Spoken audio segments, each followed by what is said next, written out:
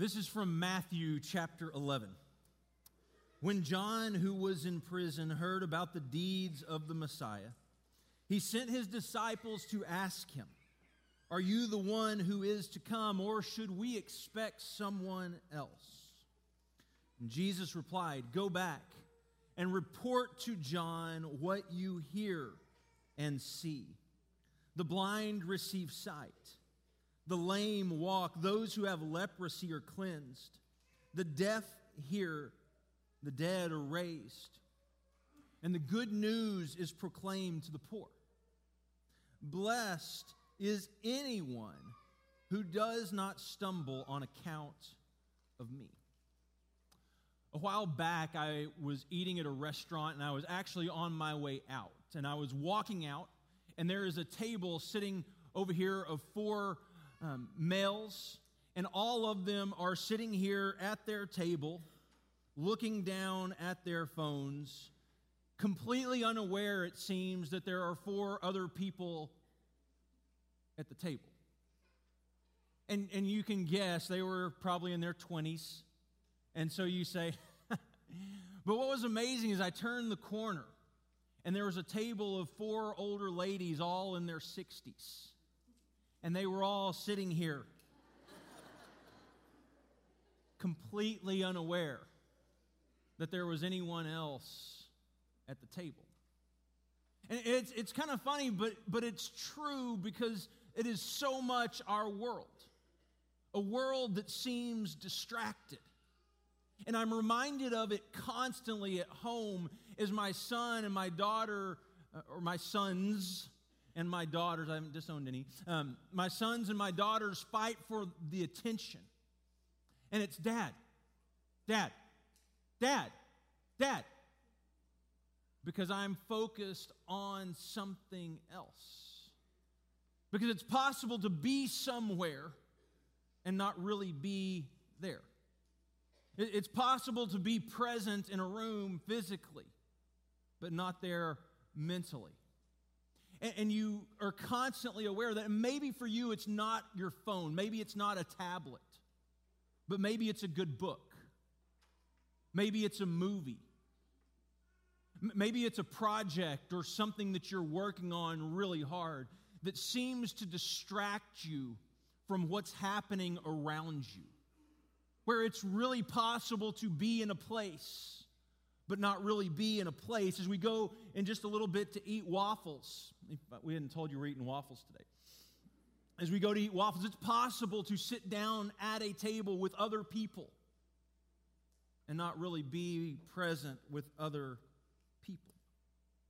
And I think it's important that we put things on our calendar, things like Advent and Christmas and Easter, that remind us and refocus us and bring us back. Because we put things on a calendar, why?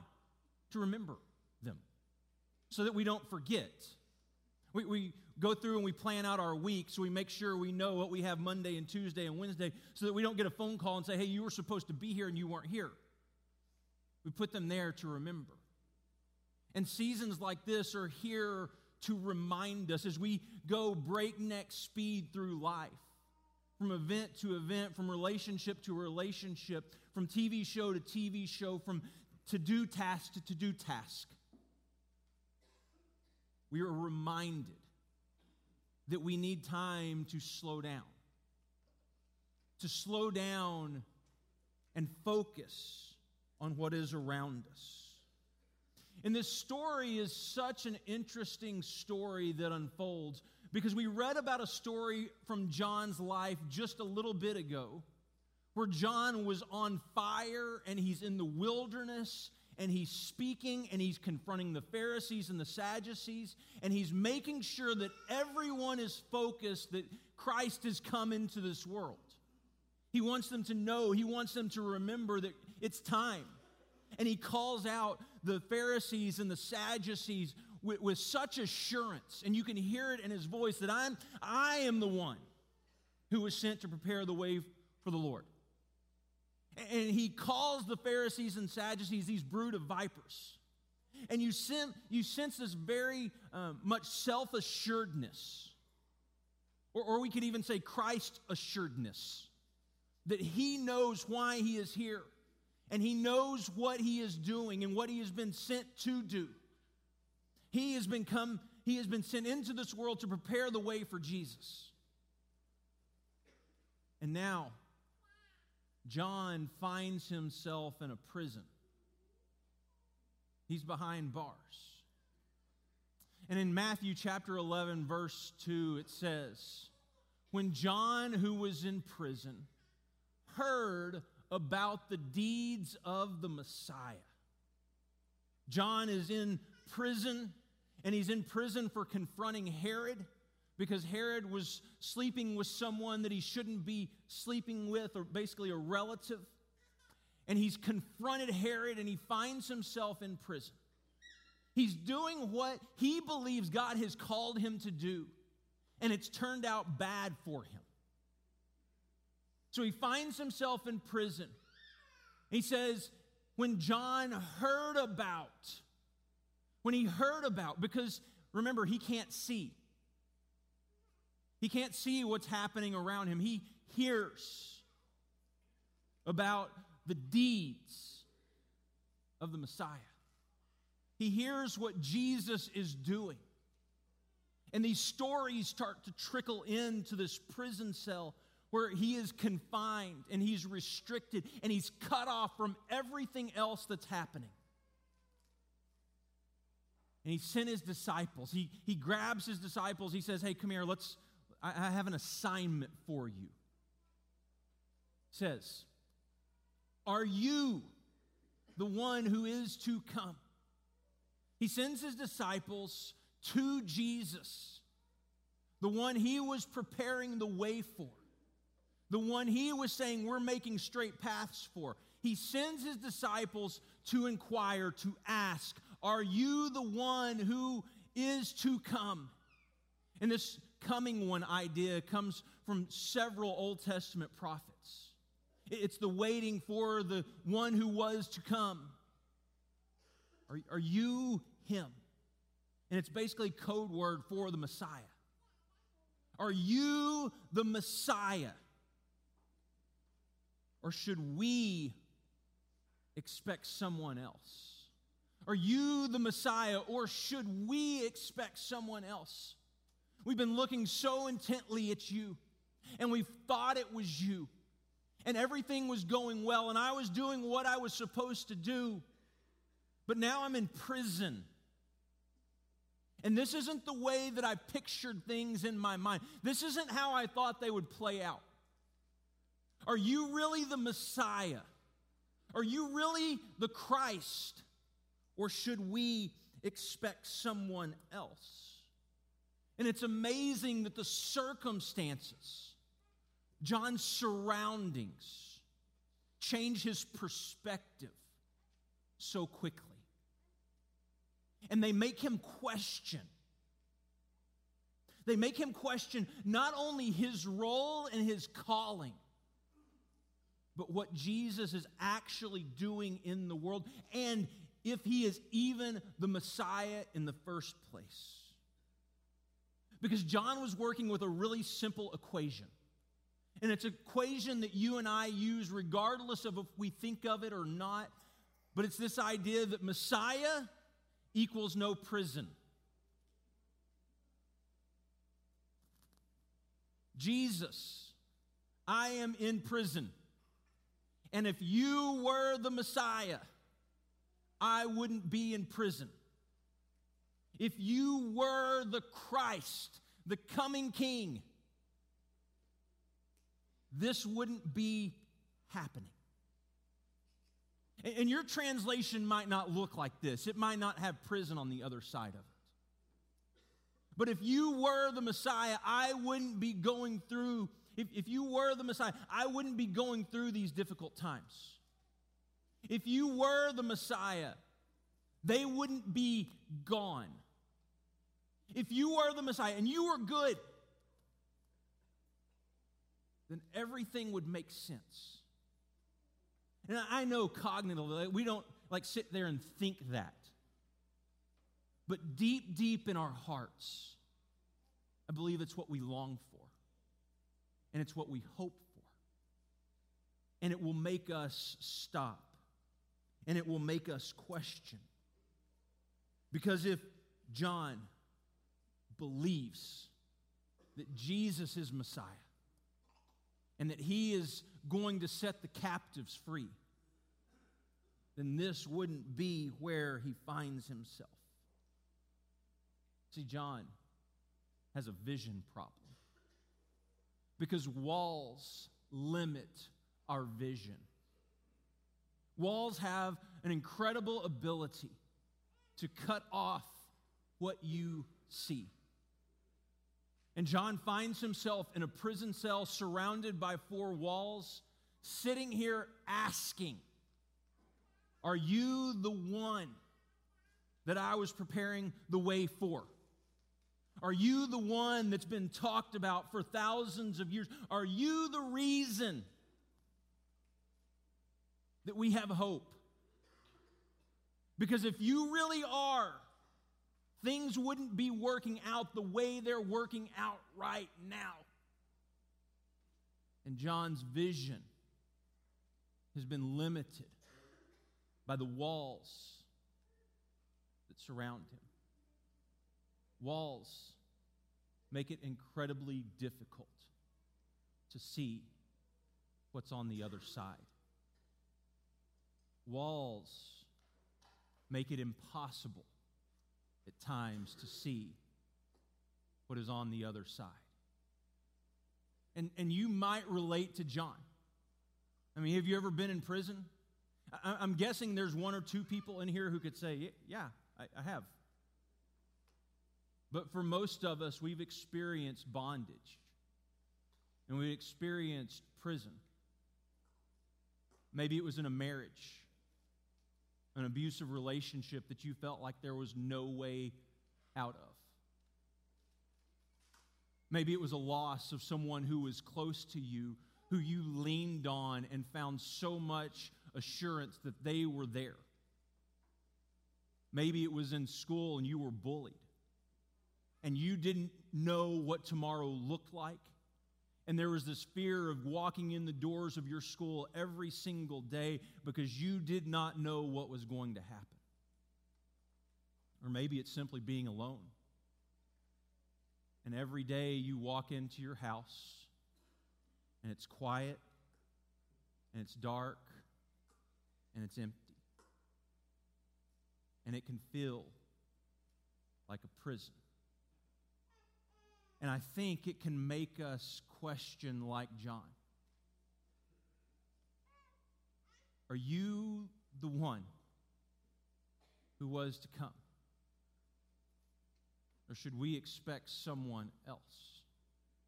Because when I decided to follow Jesus, I had these expectations in my mind of how this was going to go and how everything was going to play out. And if you really are the Messiah, then things wouldn't look this rocky. Things wouldn't look this rough. I wouldn't be questioning if you were the Messiah. I would know for certainty because of everything around me was set up the way that it was supposed, the way I envisioned it. Walls make it difficult to see. And Jesus is going to enter the picture. And he's not going to answer his question with, well, yes, I am the Messiah. No. One of my favorite travel experiences is to listen to a game on the radio, especially if you find a game with a really, really good commentator. One of my favorite commentators is Eric Nadel. He's the voice of the Rangers. He's been the voice of the Rangers for the past 41 years. And Eric Nadel is amazing at what he does. From the intricate details of the game that he describes, if you listen at the start of the game, he'll say things like, the Rangers are wearing their home white uniforms with red letters and blue backing and red piping down the side of their pants. And for me, knowing the game, I can picture it. And he'll start describing the ball. The pitch was a fastball. It was just a bit off the outside corner. And I'm sitting here in my mind driving down the road, and I'm thinking, man, I can see it. Because that's what a really good commentator does. They make it so it's possible that you can see even though you can't. But all commentators begin with a basic assumption. And the assumption is you have some idea of what's going on in a game. Because they're not describing the first pitch was a ball, it was just a bit off the outside corner. The pitcher has to hit a strike zone that's 27 inches, 0.5 inches wide, and, they're not explaining every detail. They're not explaining the concept. They're not explaining the strategy. They're just telling you what they see. And I think that's what Jesus does here for John. He plays the role of a really good commentator, understanding that John has a really good script in his mind that he's working off of what Jesus is doing in this world, and how and why he is Messiah. So he says this in verse 4. Jesus replied, "Go back and report to John what you hear and see." Go tell John, here's what I am hearing, and here's what I am seeing. Because I think Jesus understands John needs someone to be the eyes for him. Because his vision is limited, and it's really hard to see what's happening in this world. It's hard to see what's going on beyond these walls because his vision is limited. He says, go tell him what you hear and see. The blind receive sight. The lame walk. Those who have leprosy are cleansed. The deaf hear, and the dead are raised. And the good news is proclaimed to the poor. Go tell John. Go tell him what you hear. And go tell him what you see. See, John has this script in his mind. And it's a script that's recorded in Isaiah 35 among several other places. But in Isaiah 35, he says, "Then the eyes of the blind will be open, and the ears of the deaf unstopped. Then the lame will leap like a deer, and the mute tongue shout for joy. Water will gush forth in the wilderness, and streams in the desert." That there is this land, this wilderness that's dead, that's dying, that is void of life, and yet into this wilderness, as Christ comes into this world, water is gushing into it, and it's bringing life into everything. Go tell John. You don't have a clear picture of what's happening around you because the walls have limited your vision. And when your vision is limited, you begin to question what this is really all about. I know you can't see well. So John's disciples, you go back to John, and you be John's eyes. You see what John can't see, and you tell him it's happening. It's not happening the way he thought. It's not Elijah 2.0 we talked about last week where he calls down fire from heaven and everything is destroyed. It's not this conquering king who's coming in on a white horse with a sword to completely rid Rome and everything else of its power, strip it of all its power and dignity. But it's this suffering servant from Isaiah who's come into the world to bring hope and healing. And John, I know you can't see right now. I know the walls have blocked your vision, and they've made it really difficult to see what's happening in the world. But listen,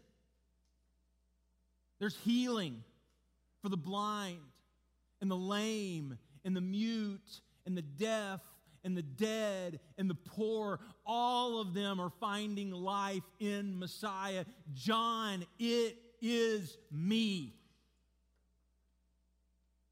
And he answers John's question without ever saying yes.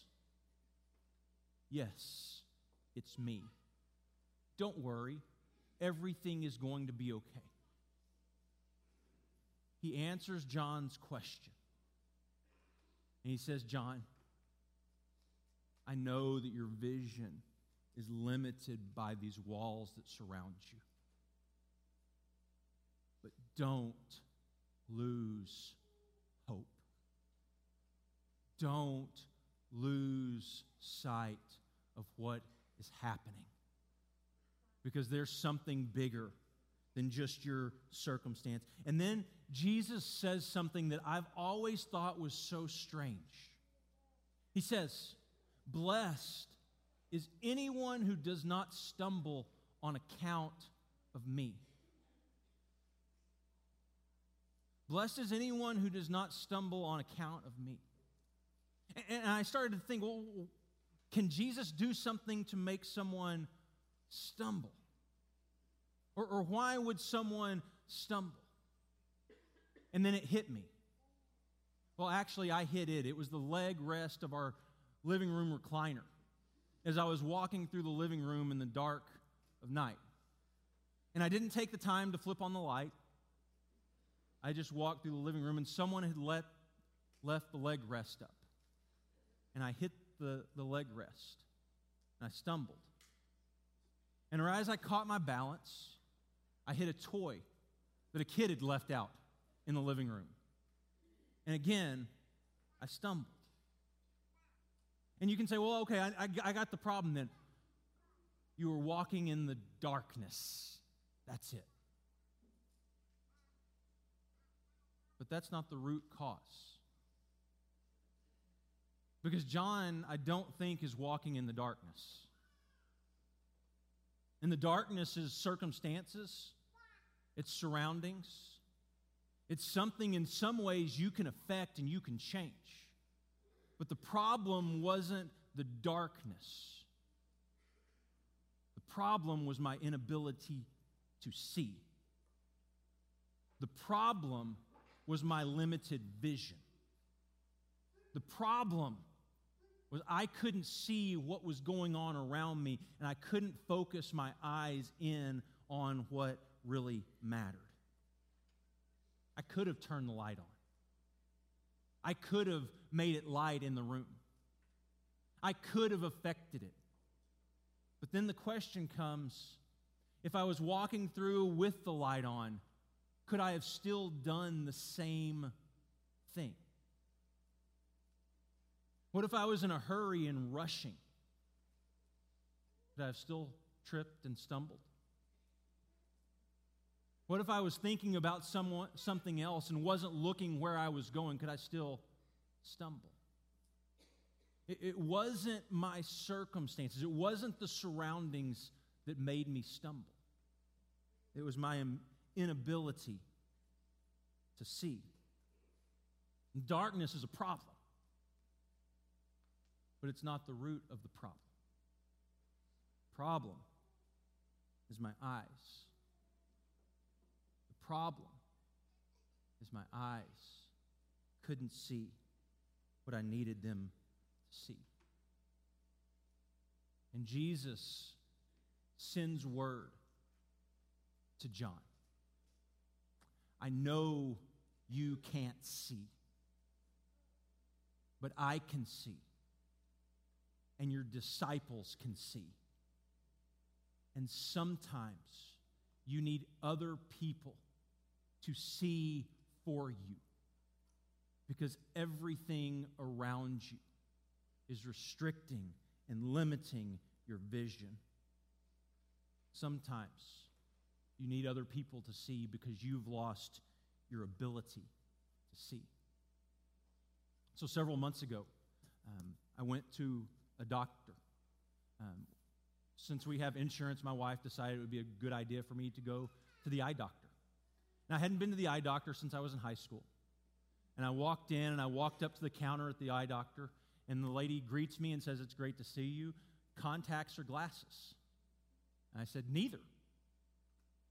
And she said, "Okay, great. That's awesome. You have really good vision." I said, "Yes, it's 20/20. She goes, come on back, and we'll do our eye tests." And remind, this is my wife's fault, right? I didn't need to go to the eye doctor. And so I go through the test, and the eye doctor says, you still have 20/20 vision, but your eyes are starting to weaken a little bit. And I think they need a little boost. Glasses or contacts. And so this is disgruntled Gary trying on glasses.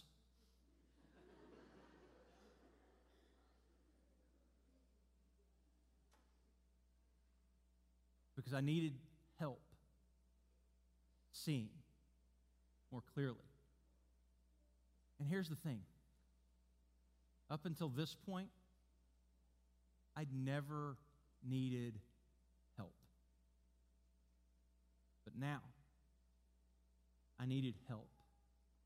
I needed something to boost my vision and to help me see a little bit more clearly.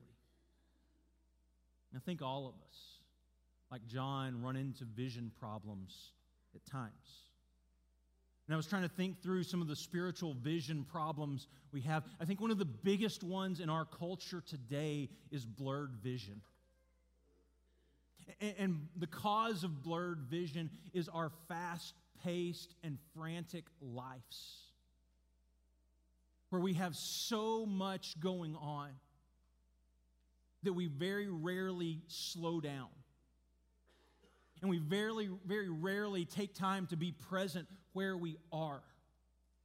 I mean, how many times, how many moments in your day do you find yourselves sitting in a place or maybe with other people thinking about something else?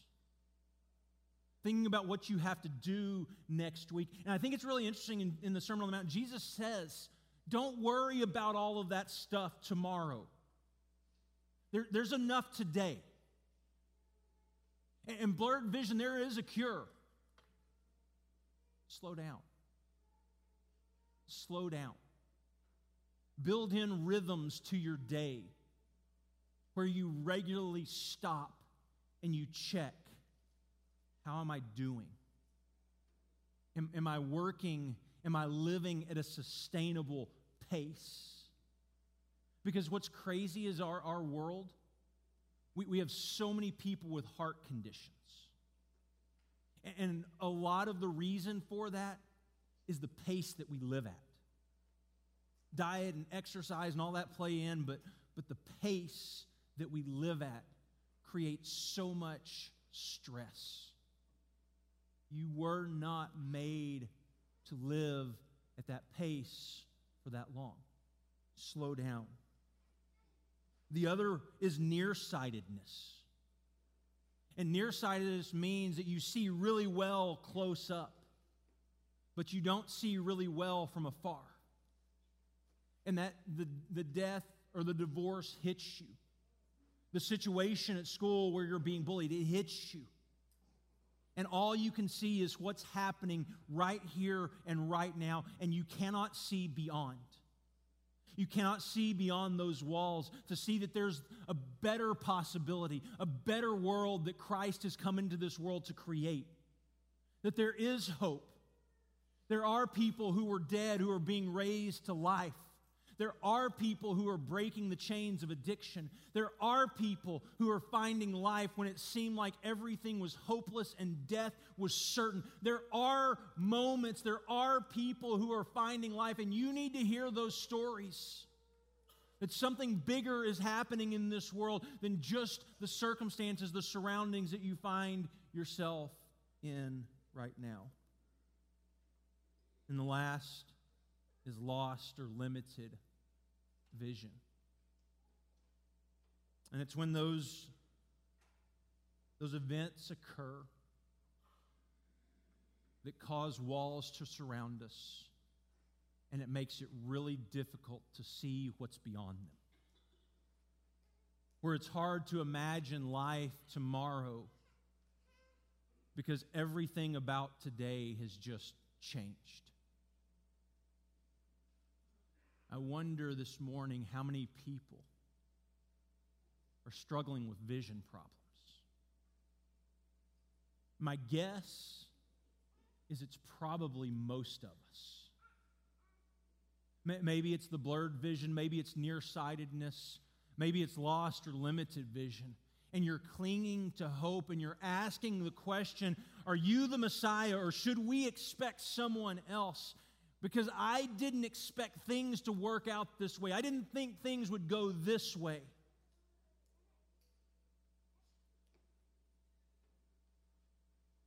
Jesus, are you the Messiah? Or should we expect someone else? Father, today, God, it is my hope and my prayer that, Father, for those of us this morning who are struggling with vision problems, who find ourselves in places of depression and anxiety and hopelessness and fear, would allow someone else to be their eyes. And they would hear stories of the deaf being able to hear, and the lame being able to walk, and the mute being able to speak, and the poor finding hope, and the dead being raised to life. Father, we believe that you are Messiah, and that you have come into this world to redeem and restore and renew. But Father, there are times where we struggle to see because our eyesight has been limited.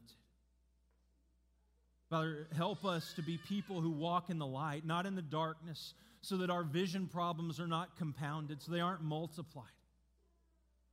But Father, help us to walk in the light as you are in the light. And Father, thus find hope and freedom in Jesus. Father, today, give us eyes, give us ears to hear of your hope and your glory at work in this world. And God, we pray this in Jesus' name, our Messiah and Lord. Amen.